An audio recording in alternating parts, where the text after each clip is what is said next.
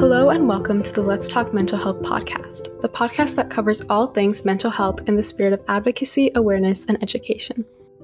I'm your host Azine, and in today's episode, Averie Bishop and I will be discussing the importance of diversity and inclusion, specifically in the field of mental health. A little bit about our guest today. Averie is the 85th anniversary and first Asian American Miss Texas. She's also a first-gen law school graduate, social media influencer, and nonprofit CEO.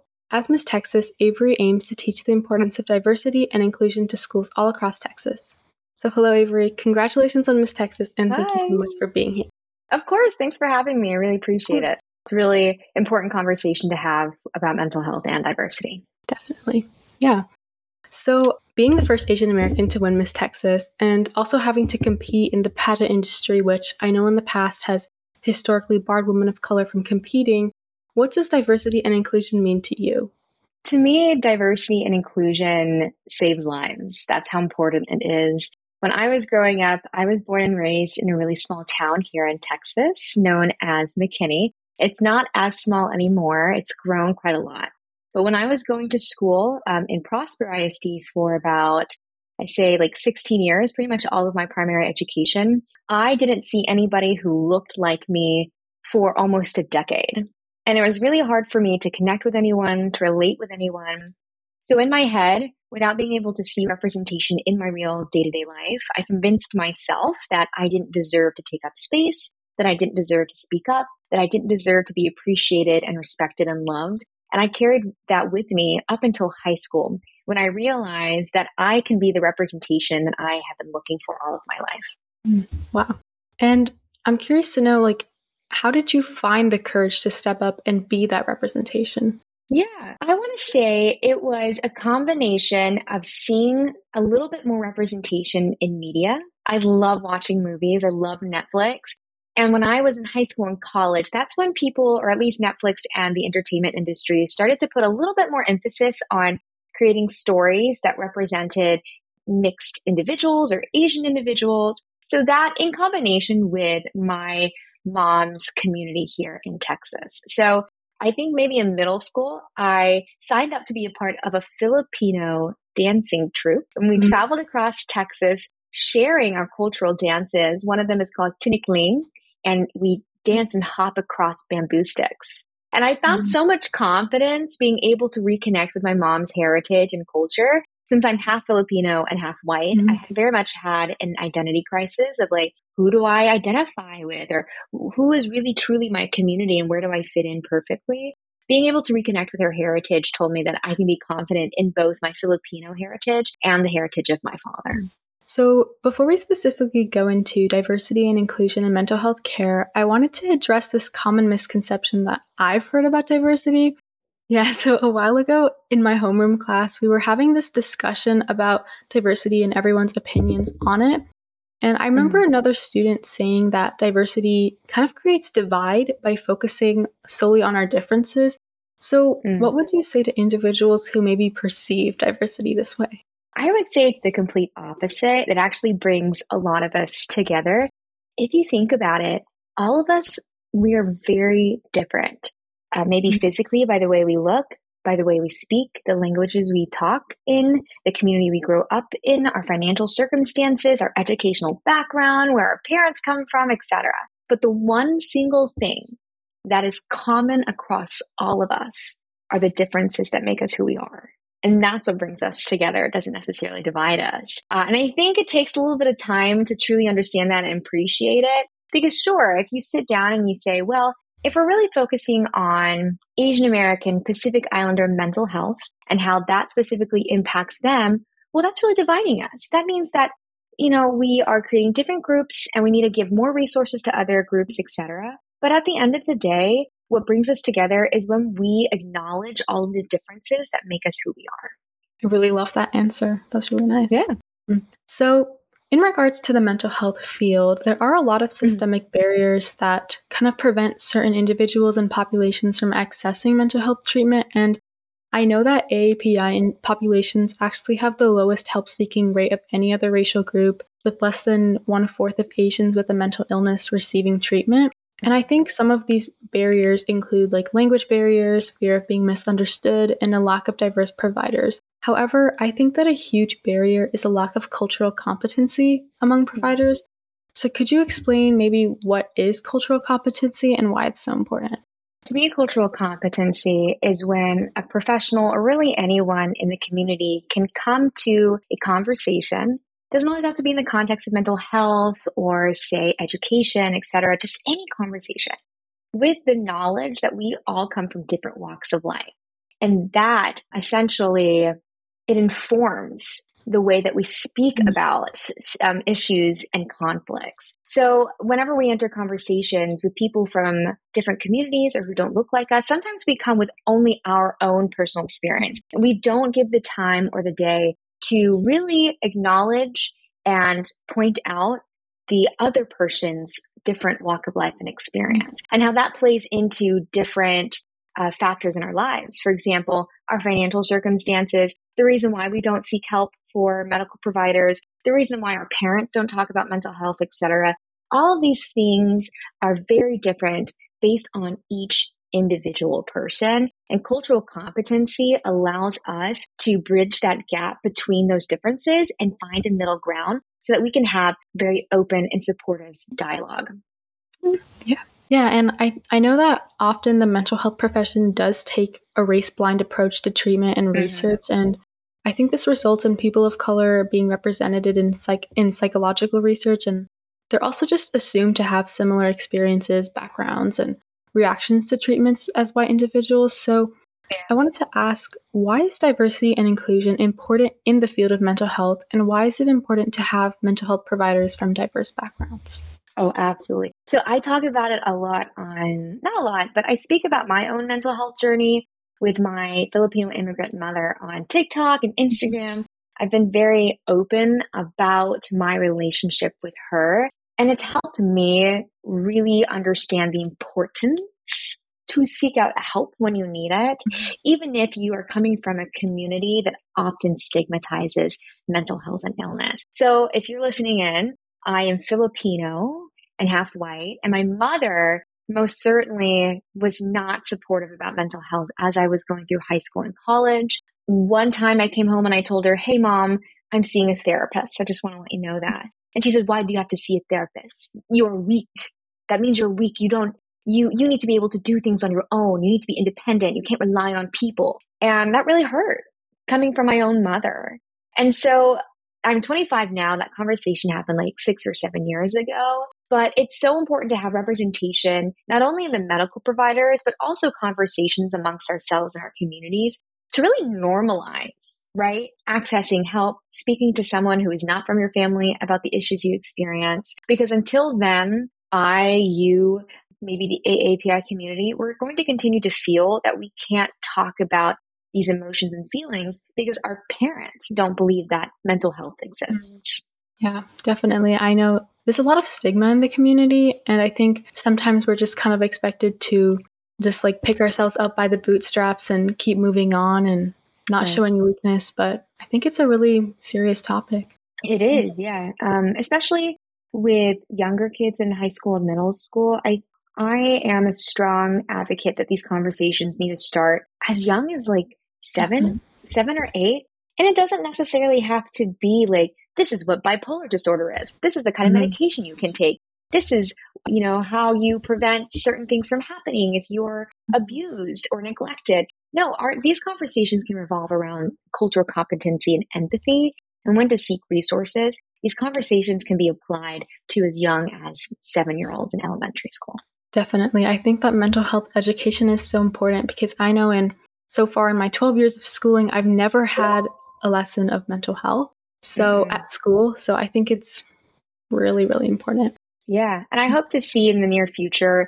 I know that some public schools are moving this way, but here in Texas, we are starting to hire a mental counselor, not just an academic counselor, but like a therapist for each campus so that children can feel safe when they need help.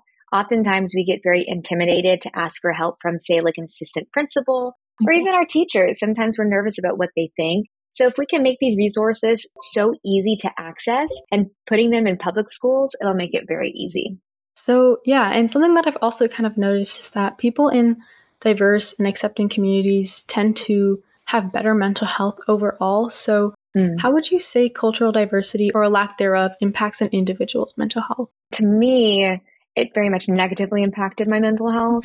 I didn't really have anyone to talk to within the Asian American community about the struggles I was experiencing with my relationship to my mother. Because in the Filipino community specifically, or even just like the immigrant community, mental health is not talked about.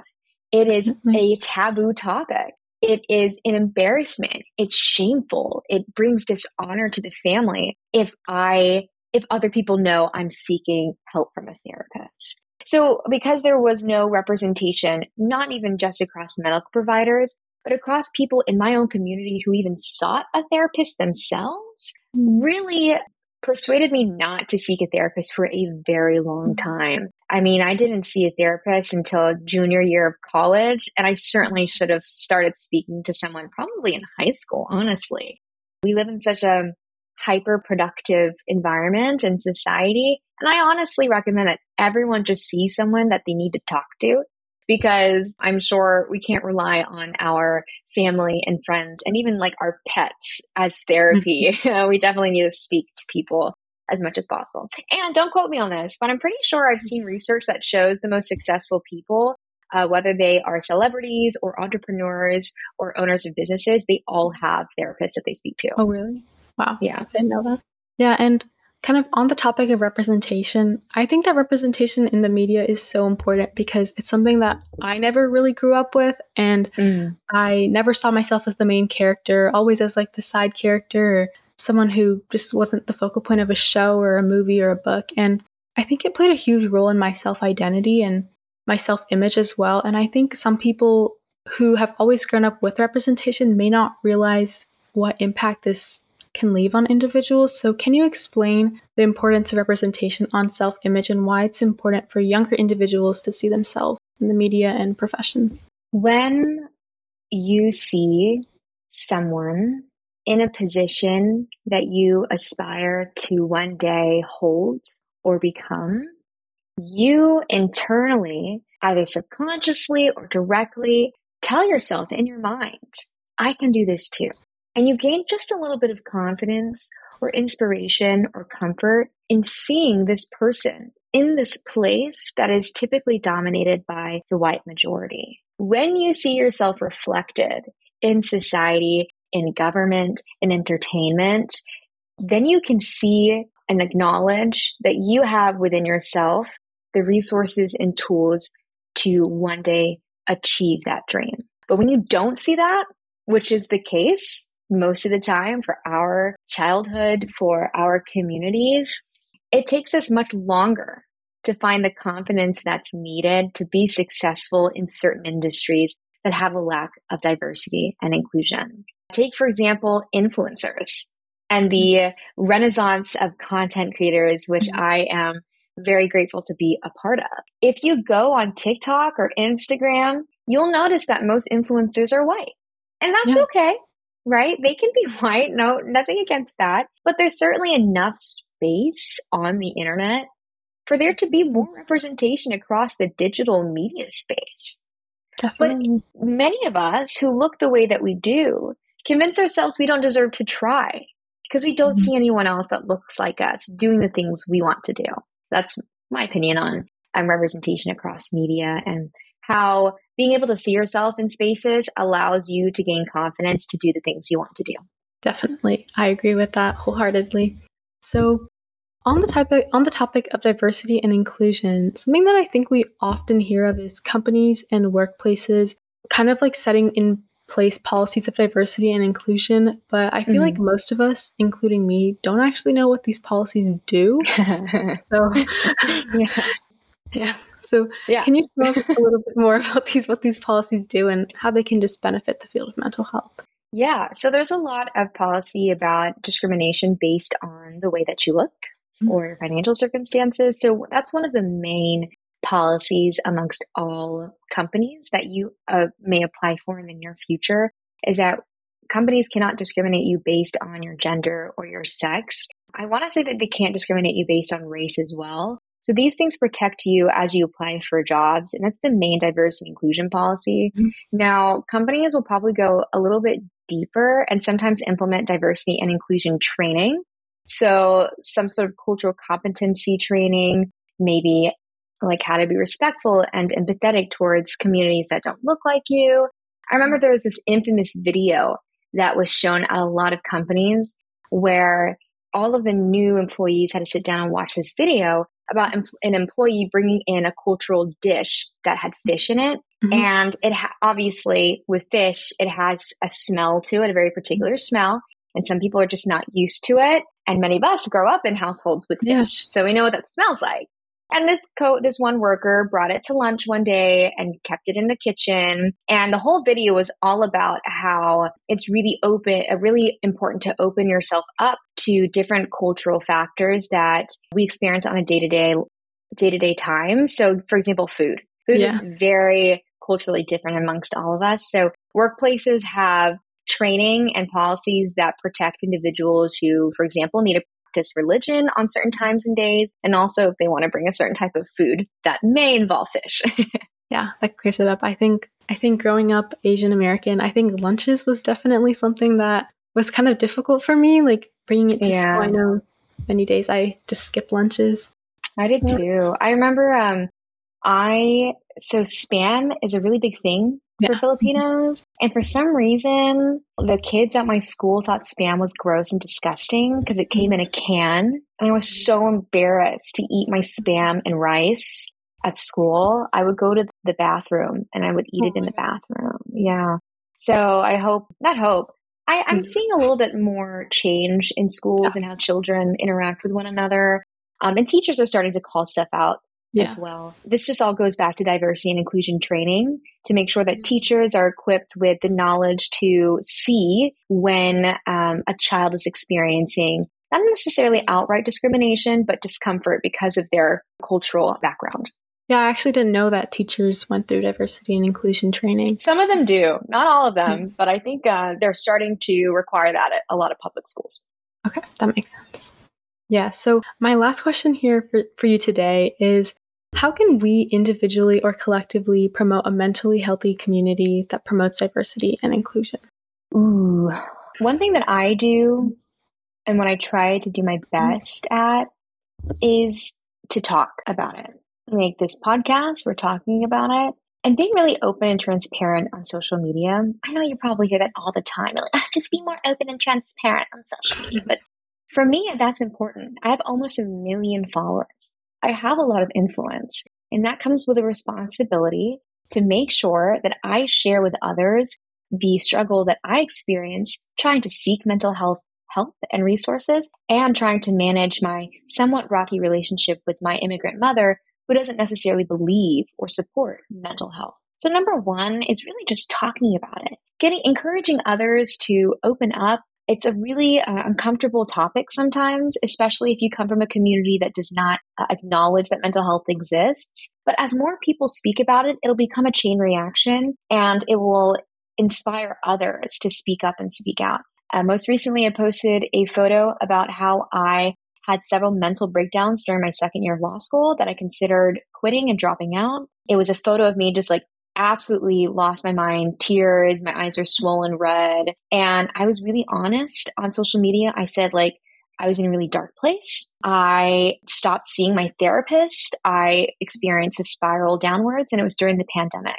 And it had almost 80,000 likes on Instagram, and hundreds and thousands of people commenting from across the world how they want to see more of this on social media. And that's what I'll try to do every single day.